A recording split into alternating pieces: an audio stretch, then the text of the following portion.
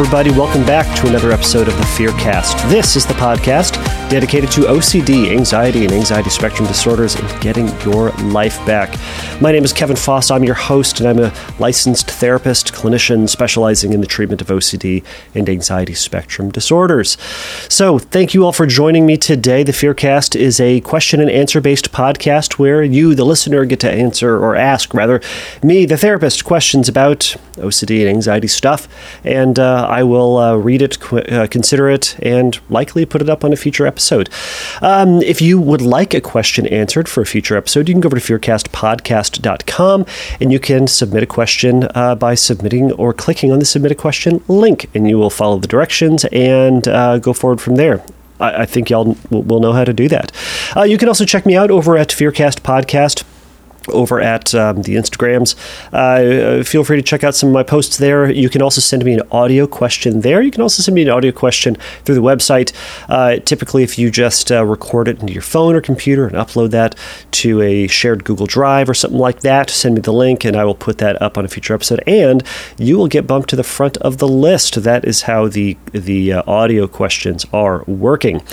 So thank you all again, as I've mentioned, for joining me today. So today is a special episode. Today, we're going to be focusing on one specific topic. There will be no questions for this, but I had the fantastic, the brilliant, the wonderful Chris Tronson join me again today for this discussion about orthorexia. So, Chris joined me for an episode a while ago to discuss body dysmorphic disorder, and he was so kind to join me again today to talk about orthorexia. So, orthorexia is it's a disorder that's kind of new. It doesn't even have its own diagnosis within the DSM, but it kind of straddles that line between eating disorder and OCD, and it's basically an obsession with proper or healthy eating. Now, we are going to talk about it in tremendous detail in the episode, but there's not a ton of information out there, much less information about how you can work with it and what you can do with it.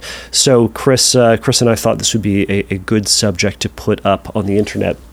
So I will also say, if you have questions about orthorexia that you would like answered, feel free to go over to Fearcast Podcast and send me that question. I'll put that up on a future episode to address any and all of those questions. Chris has said that he'd be happy to join me for that future episode to talk about them, give some suggestions, some guidance, some recommendations on things that you can do or point you in the right direction about where you can get started in treatment.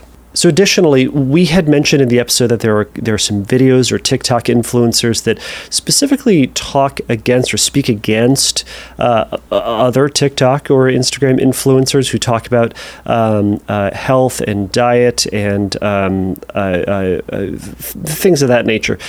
So he has sent me a couple. We found a couple. So I'm going to post those to the Facebook, or not Facebook. I'm going to post those to the episode page for this over at fearcastpodcast.com, so you can go check those out if you're trying to find some resources for yourself or some resources perhaps for a loved one who is struggling with what you might think is orthorexia.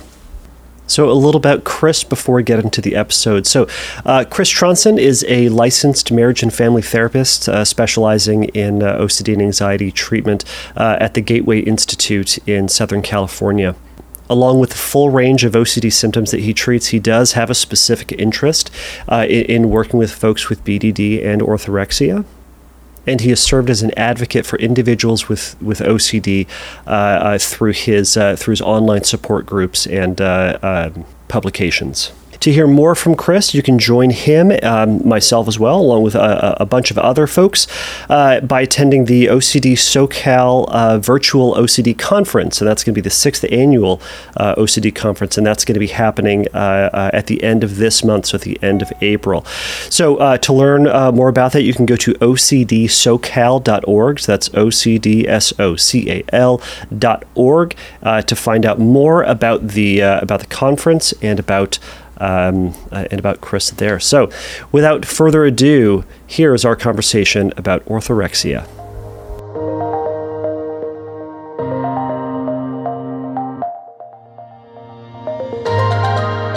All right, Chris, thank you so much for joining me again today to talk about orthorexia, not only just what orthorexia is, how you can work with it, but also to share a little bit of your own personal experience with it. So thank you again for joining. Absolutely. Thank you for having me. I'm always excited to see you. And I'm always excited talking about a topic that I feel, especially something like this, that not a lot of information is out there. Absolutely. Well, before we pressed record, you were about to share a little bit about, or you shared with me a little bit about what orthorexia is from your perspective, because it's not a defined or encoded, I guess not encoded in the DSM just yet, disorder, but it's kind of an amalgamation of things that needs to be addressed or identified more specifically. So you were also about to share a little bit about your personal experience. So I guess I'll leave that up to you if you'd like to share, kind of how you came to your knowledge of it, well, why don't you start with that? Share with a little bit about your experience with it, and then how that led to your understanding of what orthorexia is.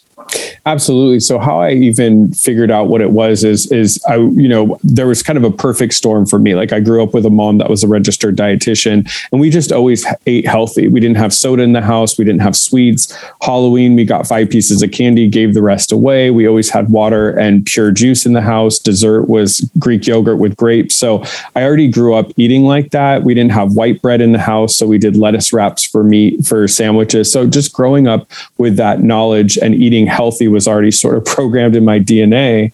And then, the OCD, the rigidity, the all or nothing, the black or white, like that was still very fresh right after I finished treatment. And I, was still struggling with body image and body dysmorphic disorder, and not necessarily only about my body weight and appearance, but it was also like healthy skin, healthy nails, healthy hair. And so it really hit ahead when I got a job at a gym chain by my house. And so all of my friends were eating healthy, were personal trainers. The gym culture was very, exact. And so I will always think about it. There was a book that was written by the editors of Men's Health magazine, and it was like a top seller, and it was called The Abs Diet. And the book is like this neon orange bookcase. So it's like, if you ever see the book wrap or whatever you call it, the book cover is like this neon orange, and it's The Abs Diet.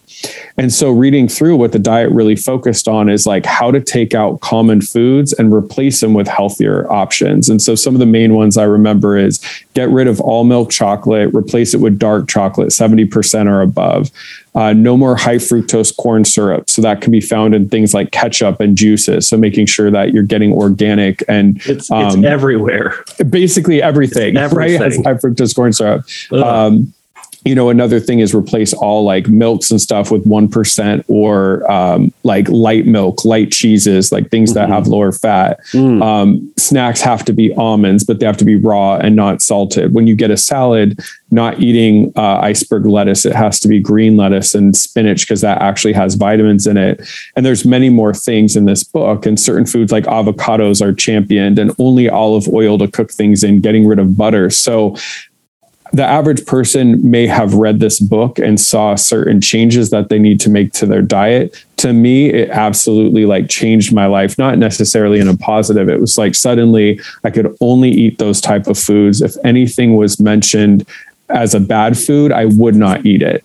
And so at the time I was living with family, and I kind of bullied my family into changing our purchasing habits. So instead of shopping at a chain grocery store, it was only Whole Foods, Trader Joe's, and Sprouts. It could only be at those chains because most things are non-GMO, organic, no preservatives. And like we were kind of talking about earlier, the problem is it was being reinforced. It was being reinforced by growing up with that, the rigidity of OCD. It talked a lot about how not only does it have body weight, but you're going to feel healthier and look healthier. And then working at a gym, the whole culture was championing that. So when I would come in with my like spinach wrap sandwiches and everything was organic and low, my colleagues at the gym were like, awesome. What recipe is that? And so it was reinforced. But what people didn't realize is I was tracking everything in an app. I hit certain calories. They had to be made up of these kind of foods. And so I would go to a restaurant and not eat with friends, or I'd go to a friend's house and not eat, or I'd be looking through everything I ate to see the ingredients, and it completely consumed me. Right.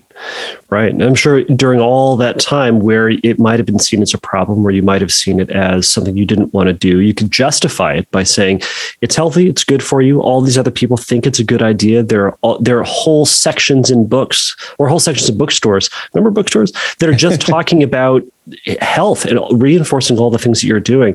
So where would somebody going through this process start to recognize and start to be able to wrap their head around the idea that maybe what they're doing actually isn't helpful, but is in fact a detriment? Yeah, we were talking a little bit earlier. It was very egocentric, so it actually didn't come from me. I never thought it was a problem. I just thought, okay, I'm eating healthy. I'm eating the way that I need to. And, one thing that we can go into a little bit deeper later, but the main thing and the reason that I don't necessarily even think of it as like a eating disorder is because there wasn't so much of a focus on like weight loss and body image. That was more like secondary. It was like, I got to eat healthy. Like it makes sense. It was such a fixation on healthy eating that the whole looks component was kind of like a secondary. It was just like this reinforced, you're eating healthy, you're going to live longer, you're going to look healthy. And that's such a California lifestyle.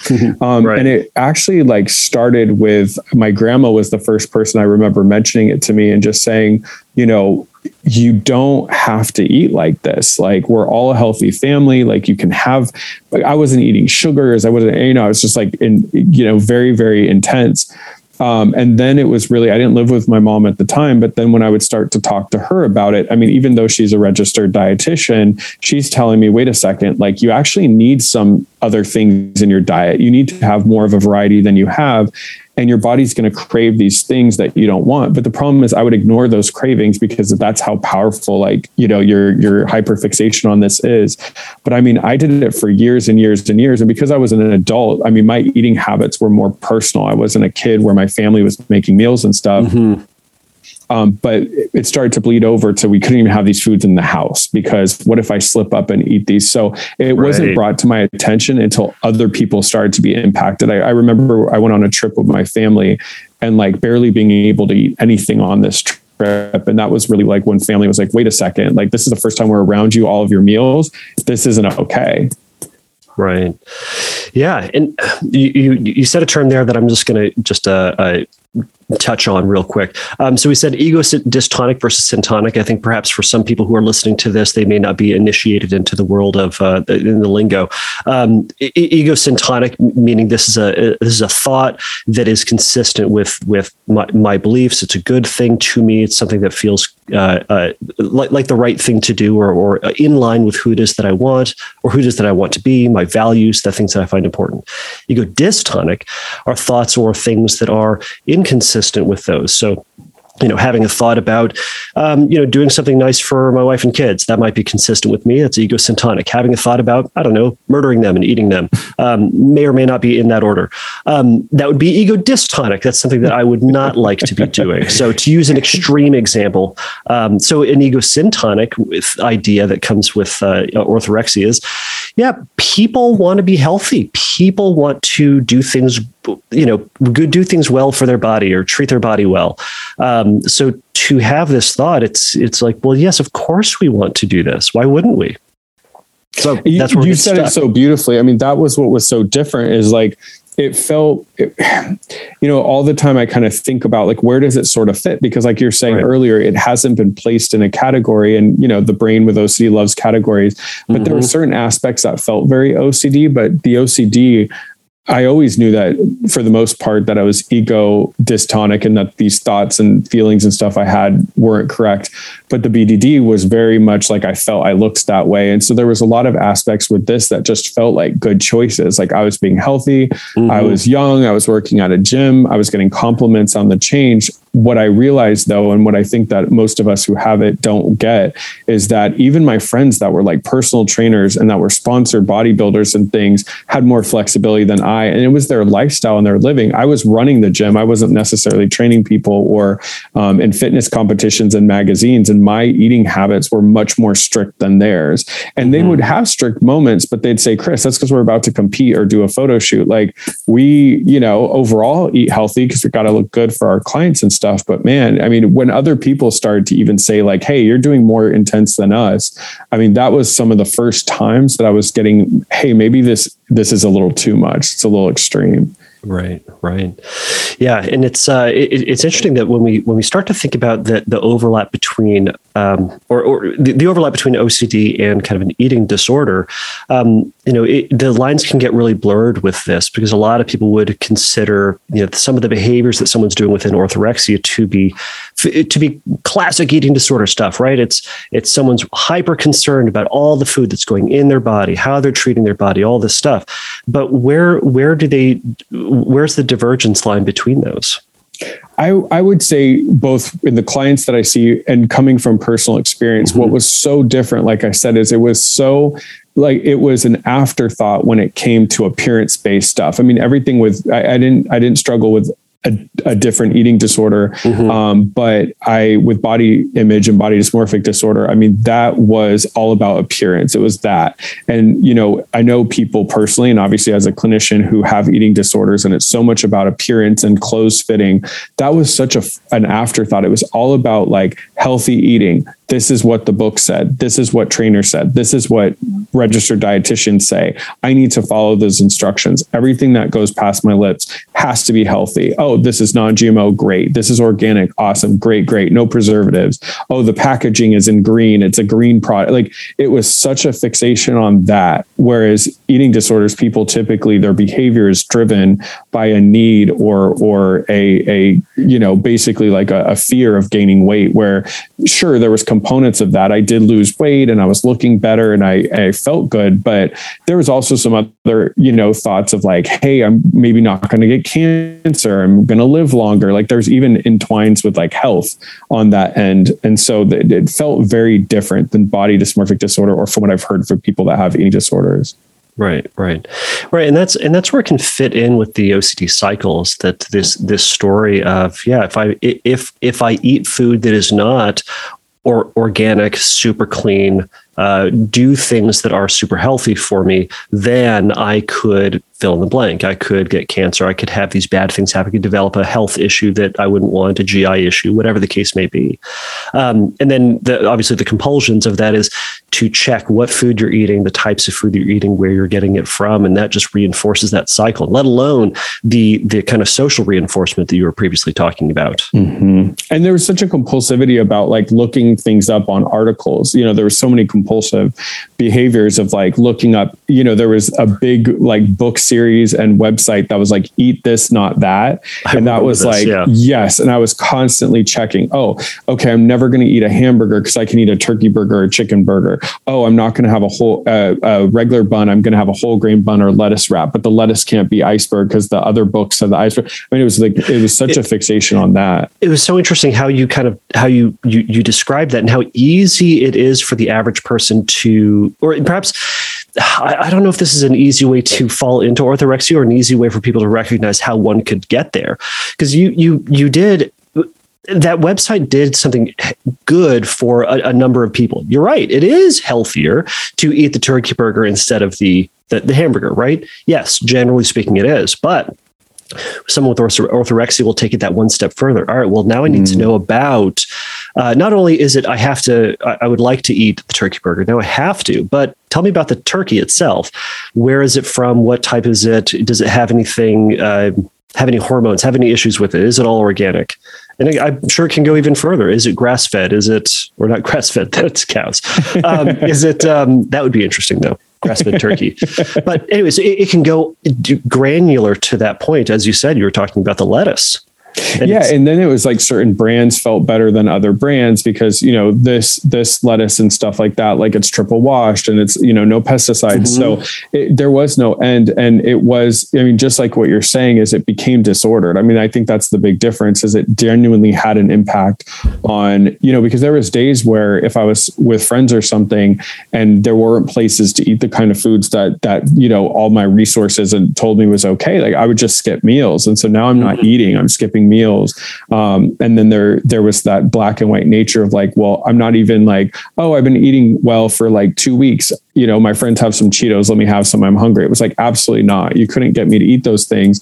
And I always think like the test, right? If somebody was going to give me $1,000, would I eat that? When I was really, see, you have to, but here's the thing. I might have, when I was at my worst, eaten those because they are the baked and they have the less fat. I mean, that wouldn't have been my ideal, but at least like as I was getting a little bit better, I could move to that. But it was just like outright, you know, when people would eat like hot Cheetos, I remember thinking like, if I had to eat a hot Cheeto, like, I don't even know if I could survive. And it wasn't always based on like a deeper fear. It was just the idea that there was right, wrong. This is right to eat. This is black and white, and you don't do wrong. So that.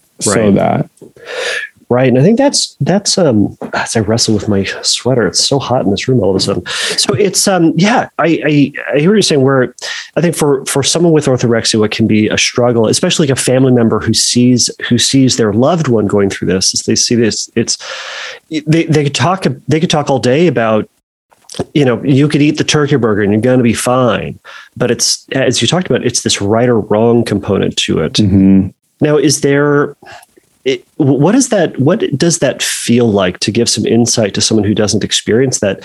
What does that threat of right or wrong with that food? Like, for example, what I held up, what y'all can now hear, is I have a small bag of baked Cheetos that we got from Costco. So it's for the office, right? So it's so the difference between eating a baked, you said when you started coming out of it, you might be able to give yourself permission to do that.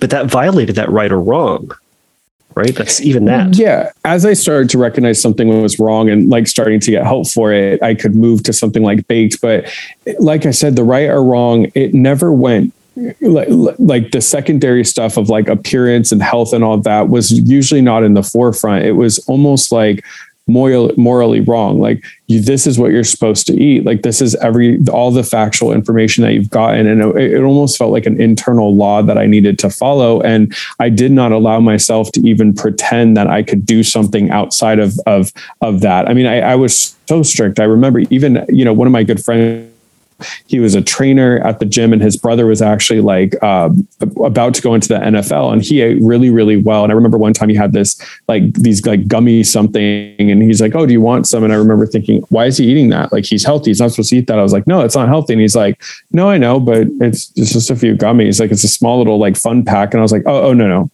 Because if I would have, which I didn't even allow myself at the time, I can't even give you and that I did eat something unhealthy and struggled because I just would not allow it. Mm-hmm. But as I recognized that I had to get out of it, I mean, when I did eat things that I called at the time like second tier, where it's like, okay, at least it's not bad, but it's like second tier. It like I said, it wasn't like these repeated thoughts of like, I'm going to die or like blah, blah, blah, or gain weight. It was more so just like, that was wrong. You're not supposed to eat that. Why did you eat that? You could have chosen to get that. The grocery store isn't far. Why would you do that? So it did feel very almost like moral based, like you're doing something wrong. This is not healthy. So that's what felt so different about it, and why it's like it's hard to kind of put it where it needs to go, is because it was very unique for that. There wasn't always these like underlining worries. They might have been there and they may have helped shape the worry, but especially at its worst, it was just like, you don't eat that. The books that you've read, the things that you've said, it's like you're supposed to eat that. Why would you, if you can prevent it, like why would you not prevent it? Right. I want to say an OCPD component to it, where it's just, yes, there's it's just obvious. Why would anybody do it differently than this? Yes. Right?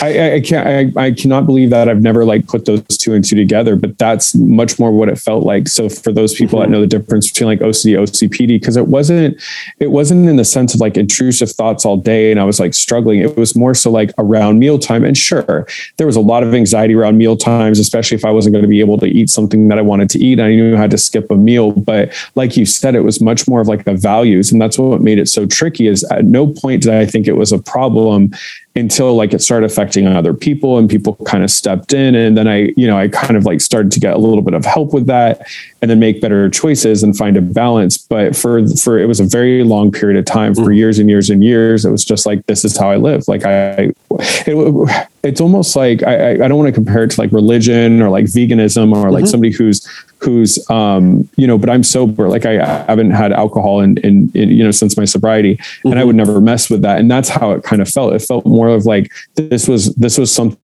value to me. Like, why would I go against my values and eat those gummies? It doesn't make sense. I felt very different about it. Yeah. I heard a dogmatic component to it. Like there is just a, it makes sense, but it makes sense in a way, but either way, this is just what I do, period. Yes. Right. Yeah, that's how it felt. It was like, this is what I do. And, it felt different in the sense of like, if I was going to go against that, it didn't feel like, it didn't make sense. It would almost be like somebody who's vegan choosing to eat a bunch of meat because they were a little bit hungry, or somebody who's religious that decided to go against God for a weekend for fun. Like, that's how it kind of felt. It was like, this is a lifestyle that I've built for myself. I'm getting reinforcement from all these different factors we've discussed. Why would I go against that lifestyle? It doesn't make it. Right. I really like comparisons and comparisons like this, in the sense, because, for someone who doesn't experience this particular fear, this particular struggle, it feels so odd. I'll just say it feels so odd to wrap their head around that. But if you can think about it in these ways, yes, I like the example of a particularly religious person, just to say, oh, just turn your back against God for a weekend.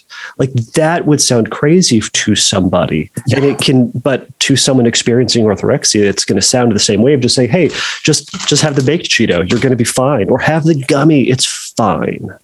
The thought of like going away for a weekend and eating fun food, like, heck no, like that wouldn't have been fun for me. Like, that would have been absolute torture. And what's so crazy is how powerful and how severe it got for me is, like, still to this day, when I eat the foods that were those main foods that were like unhealthy or whatever, it's almost like I've changed my taste buds. Because if I go to like a traditional grocery store and I get stuff with like high sugars and fructose corn syrup and stuff, because it's so against what I ate for so many years of my life. Like, I still to this day don't like milk chocolate. I used to like it, but I focus so much on dark that when I go to eat dark chocolate, it's almost like my taste buds have changed or something. There's not the fear component anymore, but it's like the way that I ate became such a hardened lifestyle that it's almost like I got used to that. And the thought of like, so when I eat, like, if I was eating Takis or like Flaming Hot Cheetos, like, it just doesn't taste good to me. And I wonder if it was obviously my childhood never eating that stuff, but all those years of like only eating certain foods, it's like you almost lose like desire for the other foods. And that's one thing that I've heard in clients that have this is they're like, I don't even desire those foods anymore. I've gone so hard to the other side. And that's how it feels. It's like, I still to this day can't imagine like who eats popcorn and like licorice in a movie theater. Like, that just doesn't make sense. So it's powerful. I mean, that's why it's affecting so many people, is it completely rearranges your lifestyle, because food is such a big component of our lifestyle. Right. So I mean, once someone can perhaps recognize that what they're doing is excessive, is problematic. I mean, I've kind of told this to clients, if it's not causing a problem, and this is a generalization, if it's not causing a problem, it's not a problem. Or if it's not a problem, it's not a problem. Right. But when it starts to become a problem is when it starts to become a problem for you, for the people around you. You may still say this is egosyntonic, but man, it's causing a tremendous problem for the loved ones in my family, my schedule. I can't work. I can't go to school. I can't fill in the blank, right? That's the stuff that they're having to sacrifice in order to maintain this compulsion, whatever that compulsion may be.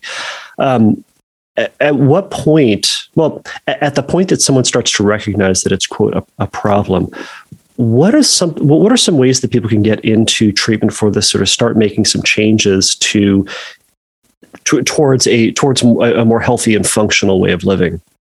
Yeah. And you said it. I mean, that's what starts to happen is you start to plan trips around your eating. You start to plan like going out for a while, like packing stuff, food prep, all those things. What I found that is helpful that I do with clients, or what I found helpful for myself, is it's sort of like a multi kind of pronged approach, because there is a lot of like misinformation, because what people will do is they'll pull things off of like all these different sources, but these are just flat out websites writing to sort of like the populace, but we all need different health and nutrition needs. And so not everybody's going to have a registered dietitian as a mom, but I do what I advise with clients, and what I sought out for myself is working with a registered dietitian to really say, okay, these are what your needs are, and to get sort of like food psychoeducation, because the problem that happens is a lot of people don't know. And so we don't have a very great, like, not to knock our country, but we don't have a very good training of like healthy foods and what you should be eating growing up. I mean, you go to high school and like they had pizza in the calf and things like that. Mm-hmm. So what it took for me was to really get some good psychoeducation on like what needs I need, balanced meals, what is, good and stuff, is to just get a better understanding, like for my personal needs, like what was the best food, and understanding like why a balanced diet is more important than an extreme diet like I had. So I do think that a lot of people with this, one of the first things you could do is, if you genuinely don't have a good knowledge of food from a very reliable source that sort of has given you personalized information, that can be a place to start.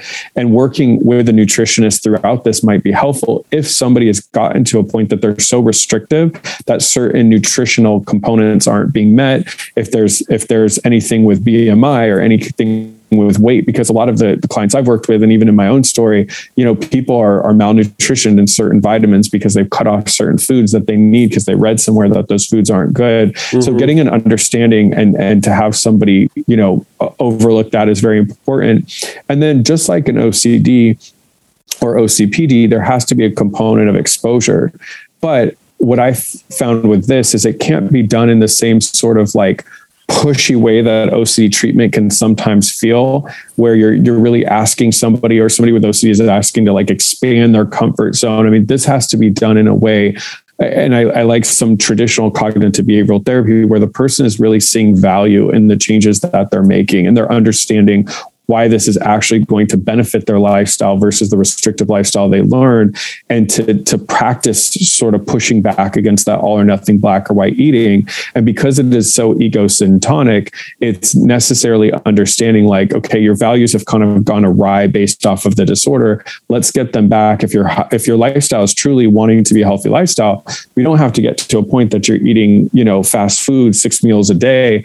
But what can we do where it's more balanced? How can you travel with friends and still eat when you're out? What choices can you make that are smart choices, that aren't restrictive choices? And so for me, it was a balance, because I think if I would have worked someone that was trying to push me like OCD extreme, it would have so gone against my childhood, about my years running gyms, that I don't think I would have been willing to do that. Yeah, I'm hearing and seeing a lot of the need to go really slow. And also, what I heard of that was just function. How can we get someone to function more effectively, right? I think when someone who's struggling with orthorexia hears us talk about treatment and exposure therapy, they go, I'm going to have to eat fast food for the rest of my life. And it's certainly not the case. I would encourage clients, I would encourage everybody, myself included, to eat healthy and healthier. But that being said, how do we do it in a more functional sort of way so that you can live your life and eat in a healthy sort of way to find that balance? I know that we're butting up against our time, and through the magic of editing, we'll probably come back and finish the rest of this conversation, if that's all right, another day. Yeah.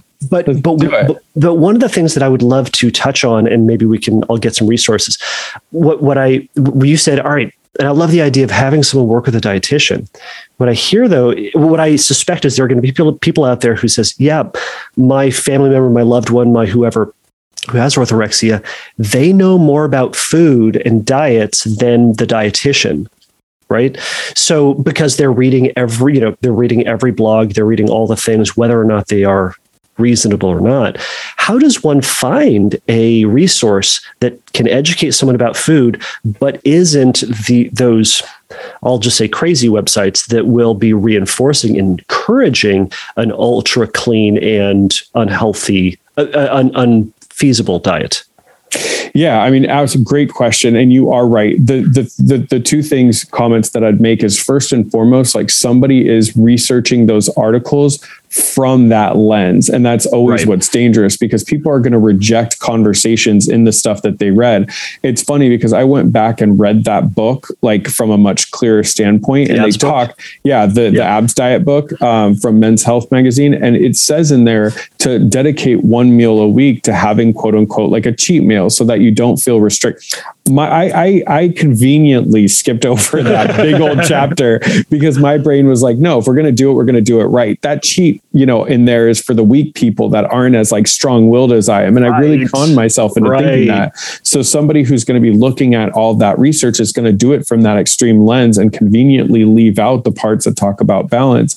And then second, it is different when it is general versus for you. All of us should be eating well and healthy, but somebody that's struggling with type 1 diabetes or somebody that's struggling with like low insulin or is underweight is going to have different needs. And so that's the problem, is people with this, and myself included, we're going to these kind of general things and not getting it personalized. So some of the restrictiveness because of my body type and being a taller, like broader shoulder, I was sometimes looking at the wrong information. And so I was basing a lot of that. So we almost, with orthorexia, and a lot of us almost create our own diet based off of resources. That is kind of that confirmation bias of all these different places. And then if two articles were different, I would take the one that's most restrictive. That's a little suspicious. So working with somebody that can create a personalized like dietitian plan who understands the complexities of harshness. And so I found like registered dietitians that work with individuals with eating disorders or restrictive eating or even OCD get it a little bit more. And that's what I would strongly suggest, because they're going to be able to see the extremes that orthorexia provides. I love that. We'll try to put together some resources for that, but we'll put a pause here and then we will come back another day and finish this up. Absolutely. Sounds good.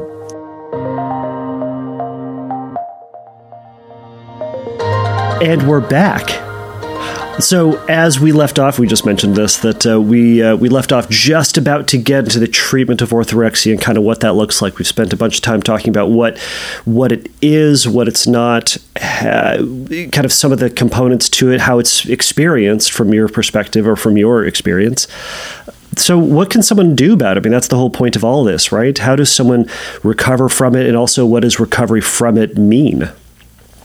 Absolutely.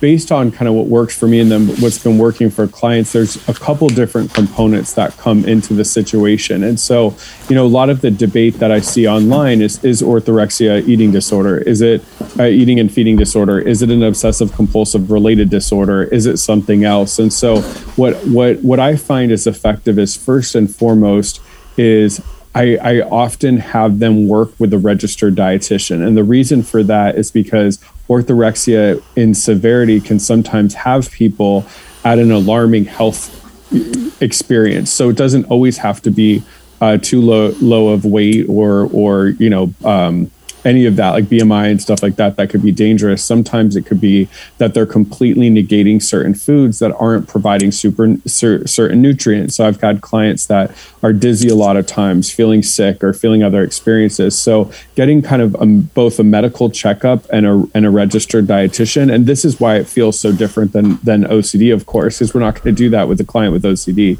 But incorporating those components are a start for me. And I want to get a medical workup just to see, like, are all their labs okay? Is their weight, their body mass index, like are all of those things in like a safe range? Because we want to make sure, because a lot of times with orthorexia, it's very restrictive around eating, because although it's like, oh, well, shouldn't they be getting all their nutrients because they're only eating healthy foods? The problem is a lot of these clients don't have they're not getting proper information on what is healthy. They're taking it from all different sources. I have clients, especially my younger clients, that are taking information from TikTok influencers. And this person may have no experience. They might be 19 years old themselves and don't have a lot of experience. And they're talking about what's worked for them or a certain type of body type. I mean, I had a client who was focusing on this TikTok influencer who is a 26-year-old, very 200-pound of muscle male.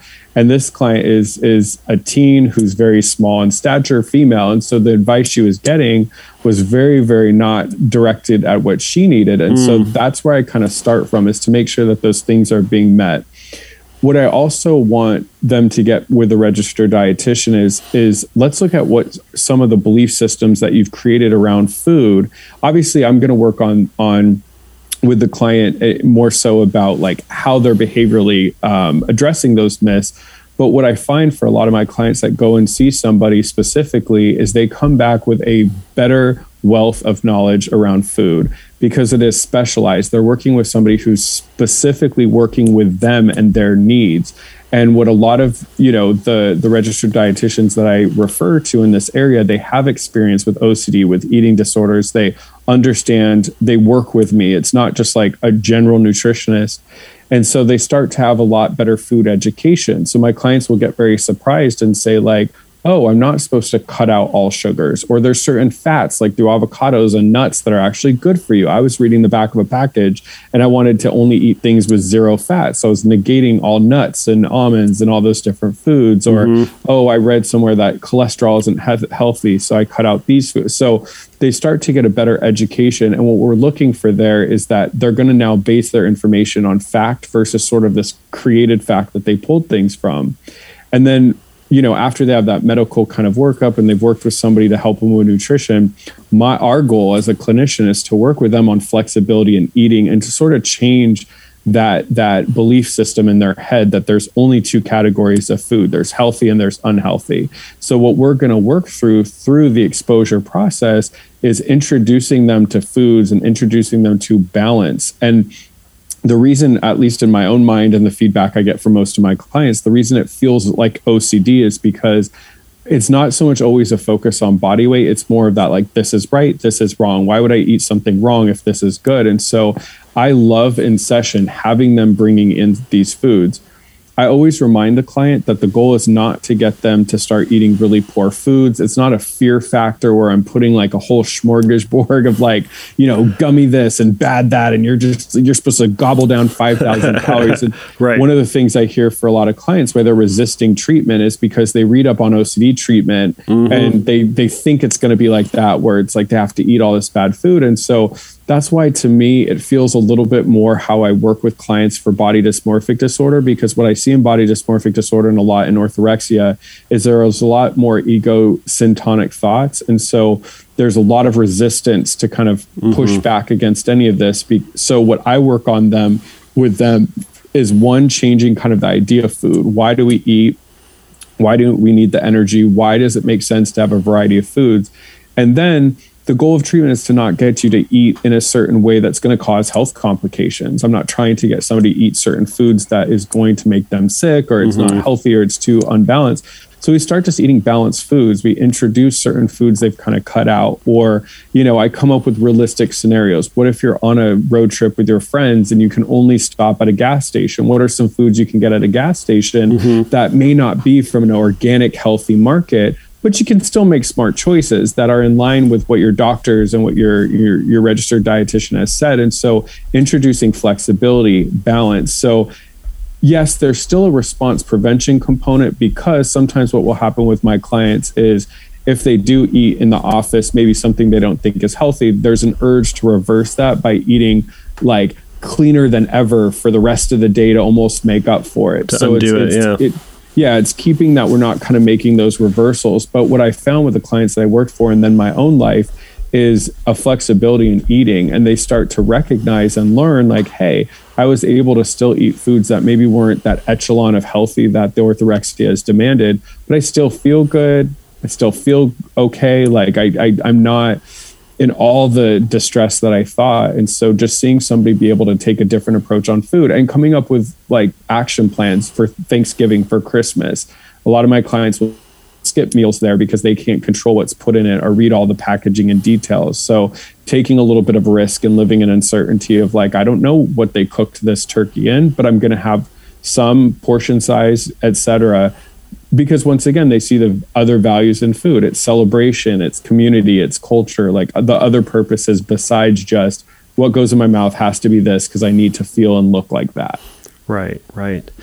I'm almost hearing in that strategy And I love all these strategies, particularly one of the things I wrote down was this idea of coming up with those fictitious scenarios. Like, all right, you're on a road trip. You can only stop at a gas station. No one thinks you're going to get organic food at a gas station.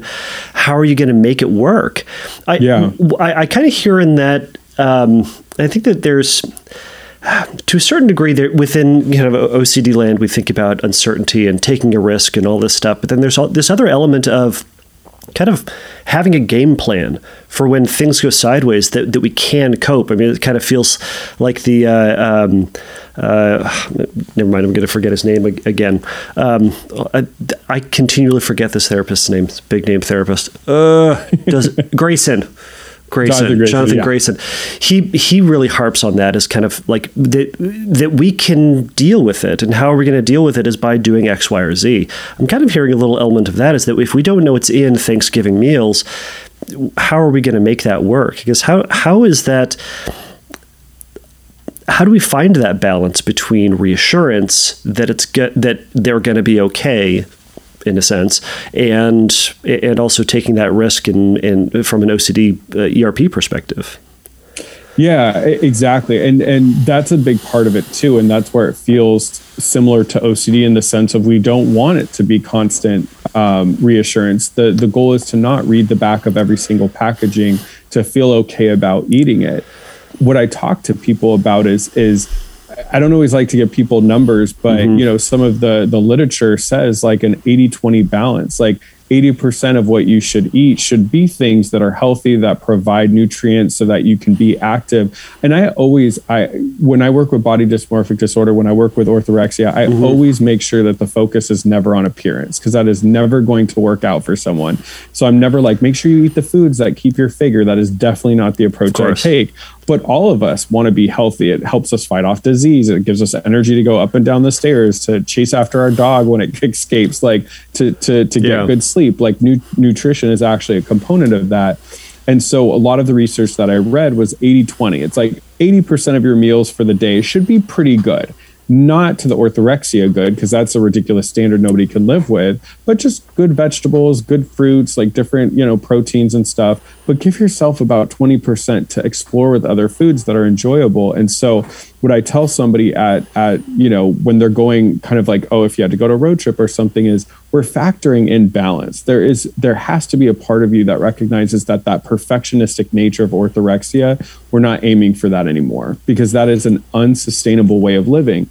And the way that I can prove that is often they're not road tripping with their friends. They're not traveling. I had one client who was so about kind of like preparing meals for the week that it was like he couldn't fathom the idea of like hanging out with a friend during dinner time. He had to be home to eat those foods. So when they see the restrictive nature, that's why I also bring in this idea of values. Like what do you want your life to look like? Yes. You're getting fed by the orthorexia. It's giving you a pat on the back that you've been skipping out on trips and vacations with family and you don't go out at night so you can stay at home and eat the food you planned. But what does that come to a cost? And how can we maybe find a balance where, sure, you're still eating well and you can also go on these trips? And so when I come up with these real life scenarios of if you went on a road trip or if you're on a plane and I'll even go and Google with a client, like, here's what Delta offers on a plane. If you did have to go on the plane and you couldn't bring your food, what are some choices you could make so that you're not foregoing the trip altogether? So it's more about planning into that balance versus like, let's look at ingredients and make sure everything's okay. It's that risk that we have to lean into some uncertainty. Right. Gosh, and I hear that. I hear that with clients, that there's that they sacrifice their life for the sake of orthorexia, for the sake of the food that they're eating. But there's almost this justification, right? Like they say, I'm fine with this. I'm fine giving up on, I'll never go on that trip, or I'll never hang out with friends, or I won't go to college. But you know what? It's worth it to me because I'm being healthy, or I don't have whatever those perceived consequences are. I don't have bad health. I don't have X, Y, or Z. My body my body feels like this. So therefore it's all worth it. Well, first of all, I'm going to scan my office for a microphone because I had the same conversation with a client this morning. So you're either bugged my office or you were here. No, I had the same conversation. Actually, I have a client that has orthorexia, and we had the same conversation. One of the things that they mentioned is that it's really hard for them because the people in their lives that are giving them feedback that it's not a great way to live aren't the healthiest in their family, friends and stuff. And so you're right. I mean, that's what makes this feel different is the fact that the messaging that people are getting, they could bring me articles and they could bring me proof of like why they're doing what they're doing.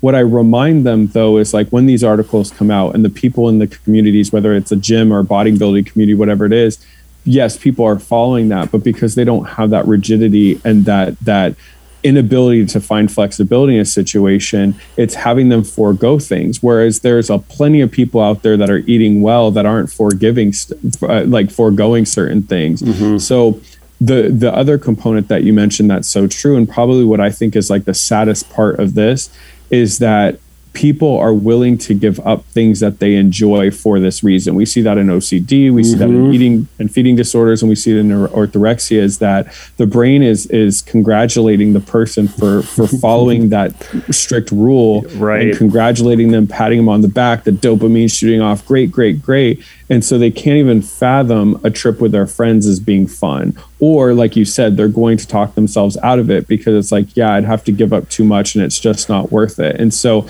that's why I feel like the traditional cognitive behavioral therapy comes important. The psychoeducation to understand that you can have both. You can't have both to the level orthorexia is demanding.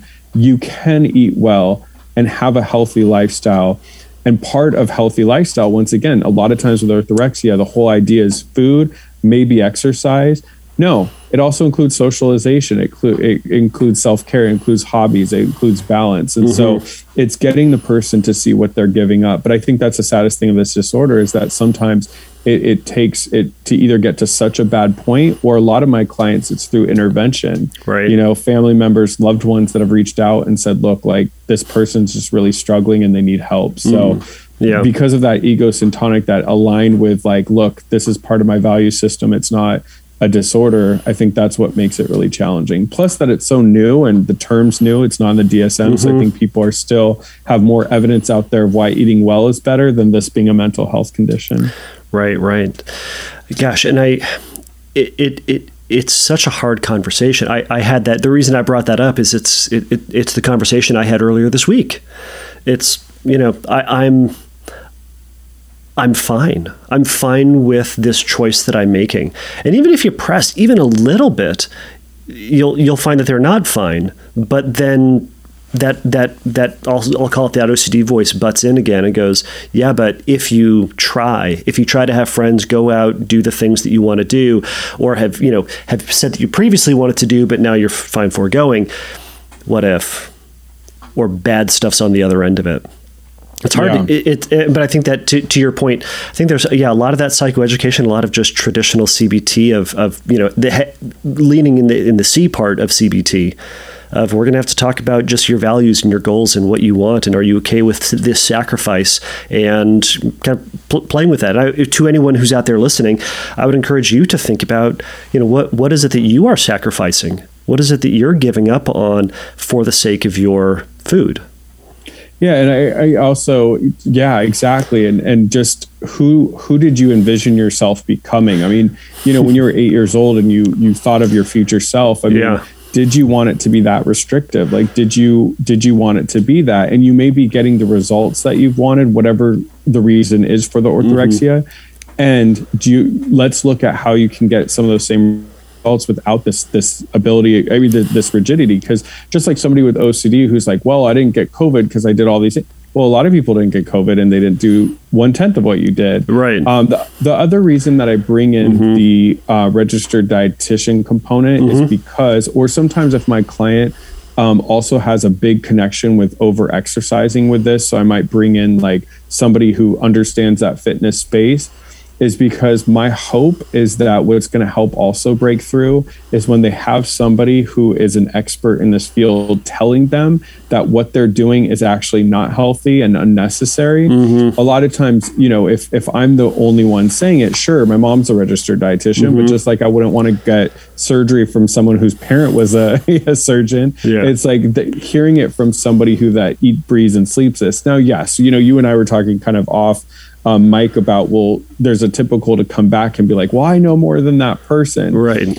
What I remind people is let the person do the job. Go in with an open mind, bring up your concerns, let them really do their work. But yes, you may do a lot of research. The difference, because this is how I feel for us for mental health, there may be people out there that read just as much up on OCD, BDD, etc. But I have access to peer-reviewed, evidence-based studies and stuff. I don't just go up to Google and just hit it up and just blindly read a website that was put up 3 weeks ago. So what I remind clients is that they're going all over the internet, TikTok, social media, Facebook, their best friend's neighbor for advice, and then compiling that together to this like restrictive way of life. Trust that the person that you're getting education from, who's letting you know why this isn't needed to be this intense, because they're doing the same thing as you. They're getting continuing education. You know, they're going to conferences and they're getting research-based and evidence-based stuff from some of the best. And just let them do their job, and really be open to this idea of what adjustments can you make so we can enter back in friendships and dating and traveling and all the other things that matter. Yeah, and it can be hard for someone to get over that hump, over the hump of where they're gaining their information, where they're gaining their news.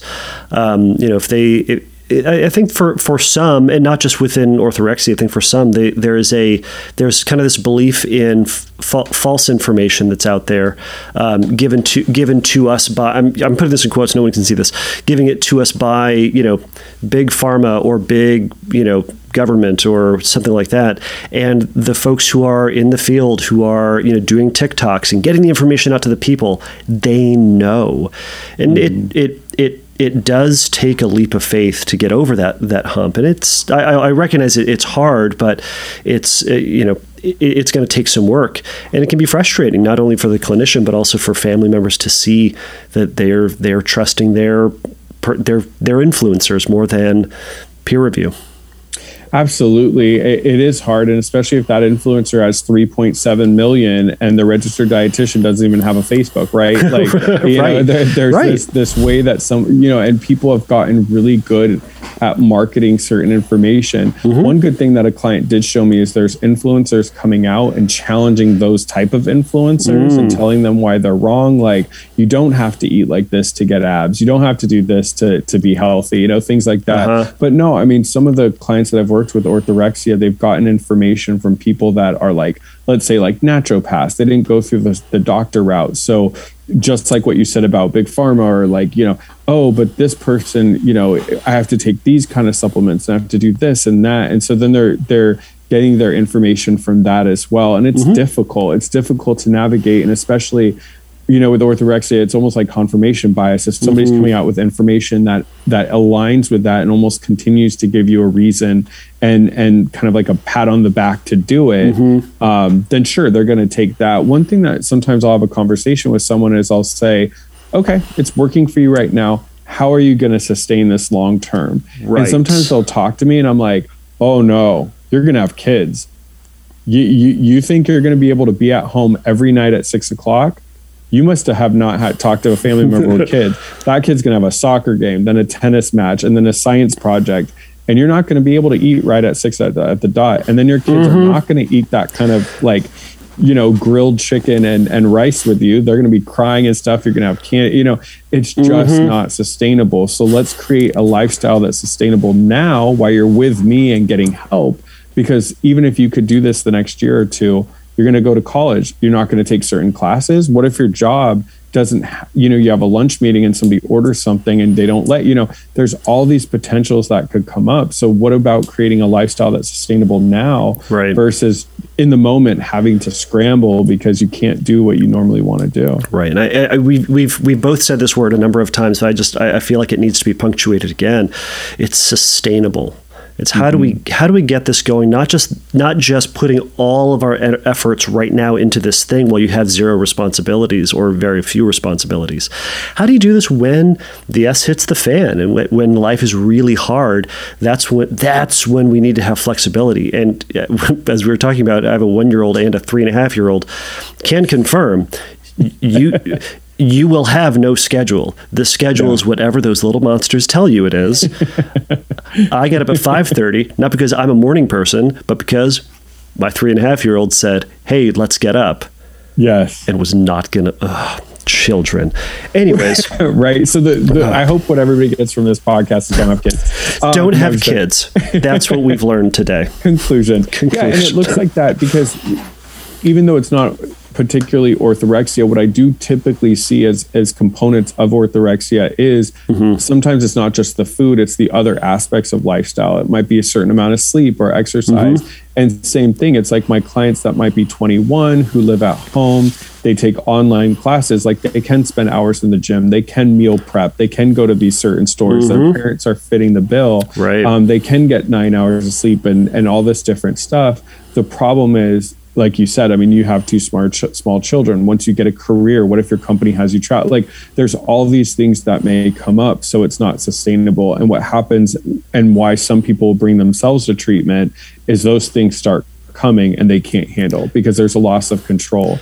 They can't control, because I always believe that the deeper kind of thing behind some of these disorders is that need for predictability, for control, for balance. And part of that is I can control what goes through my mouth. But when life becomes hectic and you can't control it as well, things, like you said, S hits the fan. And so part of the treatment is teaching them to have that ability to like rise to the occasion, be flexible, and to push through and have distress tolerance and handle things that are difficult. Right. So the last thing I wanted to touch on was what are things that family members or friends can do to help support someone who's going through it, either in both, actually, getting someone to the point where they can enter treatment, but also what can family and friends do while they are in treatment and post, I suppose. So what is the role that family members have in all of this? Yeah, I would say with orthorexia, what I've seen typically is people are more likely to get help if there's family involvement. Like you were saying earlier, Kevin, is just a lot of people can pull up any article any day of why this is needed, why you're supposed to eat healthy and why you're supposed to live like this. And so if a family member is seeing a loved one really negatively impacted, I always think it's a very kind of like soft balance approach. And I always ask family, how do you best communicate information to your loved one? Do they love podcasts? Do they love journal articles? Do they like YouTube? Do they like, approach them maybe with an article or like this podcast or something on orthorexia and saying, hey, I just want to put this in front of you. These are some things that I've noticed and what I'm concerned about. And I just want you to check this out. And if it's in a medium that person, uses and it's not pushy and they read it, and then fostering a conversation, because it's going to be difficult because once again, with a black and white nature, they're going to think, well, what do you want me to do? Start eating like trash? And it's like, no, let's have balance.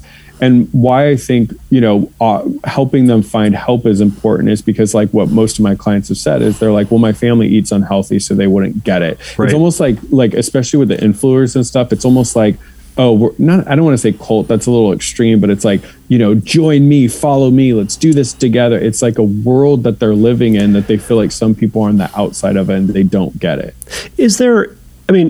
I think there can, in worlds like that, there can be a sense of superiority to use that word. Like, we are eating better. I am healthier. I am, and they're eating poorly. They're eating like trash or whatever the verbiage is, right? There is a one up, one down type of feeling. And again, back to that dopamine rush. It feels good that if you're doing the quote good thing. Or the right thing. Yeah, and that's why sometimes what would be better is like, I worked with a client who's OCD. They had OCD, but and BDD, and a lot of it was overworking out. And, I'm not a personal trainer, but running gyms, I was able to look at that workout and say, I can tell you right now, you're doing too much. In fact, it's actually having you burning muscle at this point, not even fat. But I knew like their parents telling them that, or even maybe me telling them that wasn't effective. So what the family did is they went to, I guess they had an uncle who was like really, really exercised and in shape, and had the uncle kind of talk to my client and look through his workout. And he was like, no, this is too much. And this is the reason why. And my client was open to working with somebody else. And we got a trainer involved who understood the mental health component, and it ended up working out beautifully. So if the family, if there is kind of that component of like, they don't get it, they don't need healthy, like I'm eating this lifestyle and I'm going to live longer kind of mindset, then it might be helpful for the family to involve somebody that they know that's a, you know, or if if your client, you know, goes to the gym with a bunch of group of friends and the parents are close to the friends saying like, hey, we've been noticing some stuff. Can you talk to them? So that's kind of to get that mindset of them getting in there. What I always think, like when somebody's in treatment, what is really important is making sure that the choices you're making are in line with what the therapist is working with your loved one on. So if you're providing an open bank account for them to buy whatever they want, if you're making meals for the family, but then a separate meal for him, if you're sort of like, oh, I'm just going to back off and let him do what he wants in the house, things like that. The problem is it's like he's getting too conflicting messaging. It's like the clinicians I'm working with want this goal. My family's fostering sort of the orthorexia. What do I do? And so just like what we see in like OCD, it's making sure that the family members' behaviors are in line with sort of like the future goals of the client. So what I've seen like families do that are really helpful is not constantly talking about food, obviously, but it's like, you know, they'll go somewhere and they'll order food for the family and say, hey, we kind of got you this also. And it may not be exactly what the client wants via orthorexia, but providing them with food. And so the person might eat some, or, you know, not giving them an unlimited, like, I'm going to go grocery shopping. I'm going to get stuff for the house. You can make what you want from the stuff I'm getting, but I'm not going to have a second grocery run strictly for what you want. So it's just pulling back on any of those accommodating behaviors. Right. What about when someone, when the person with orthorexia will just simply not eat? So in other words, it's either their diet or it's nothing, and they'll go days without eating because the family has pulled back on those accommodations. Sorry, go ahead. Yeah, no, I mean, what I would add to that is that's why my heart always goes out to families that are like, look, for whatever reason, we're not in therapy, whether it's cost, whether it's insurance, whether it's the person's refusal. So it is difficult because you can get that outcome where the person is like, fine, then I just won't at all. My hope is that if they're in care, I mean, that's where the parents can communicate with a therapist, with a registered dietitian. If there's somebody like a personal trainer who's certified, that's part of the treatment plan, like whatever they need, or a doctor for health reasons, you hope that you can let them know and they can talk to somebody and explain it. But let's say the person isn't in any kind of treatment or isn't getting that kind of help. What I've found effective is like a slight modification. So no, like if you come home and you don't buy, you know, like let's say they only eat green spinach, lettuce or whatever like that. Because I was pretty strict with that at a point of time. You know, coming home with maybe like lettuce that is like, you know, still, you know, green, but other leaves or something in it, and just saying, you know what, I was at the store, I grabbed this lettuce instead. I hope you'll eat from that. So it's like a slight modification. And often if the person is hungry, they might be more willing to at least try that. So a drastic shift sometimes is what I see families do. That's just too much, and the person shuts down. So if the person's refusing any help or treatment and they don't want to accommodate, I would say that would be like a slight modification in something. So the person, like, let's say the person's not willing to eat anything that isn't organic. So maybe you don't mess with that yet. But maybe you don't buy the certain brand that they want and you buy a different brand, or doing something slightly so that they're starting to be introduced to the concept of flexibility versus like, I can only do one or the other.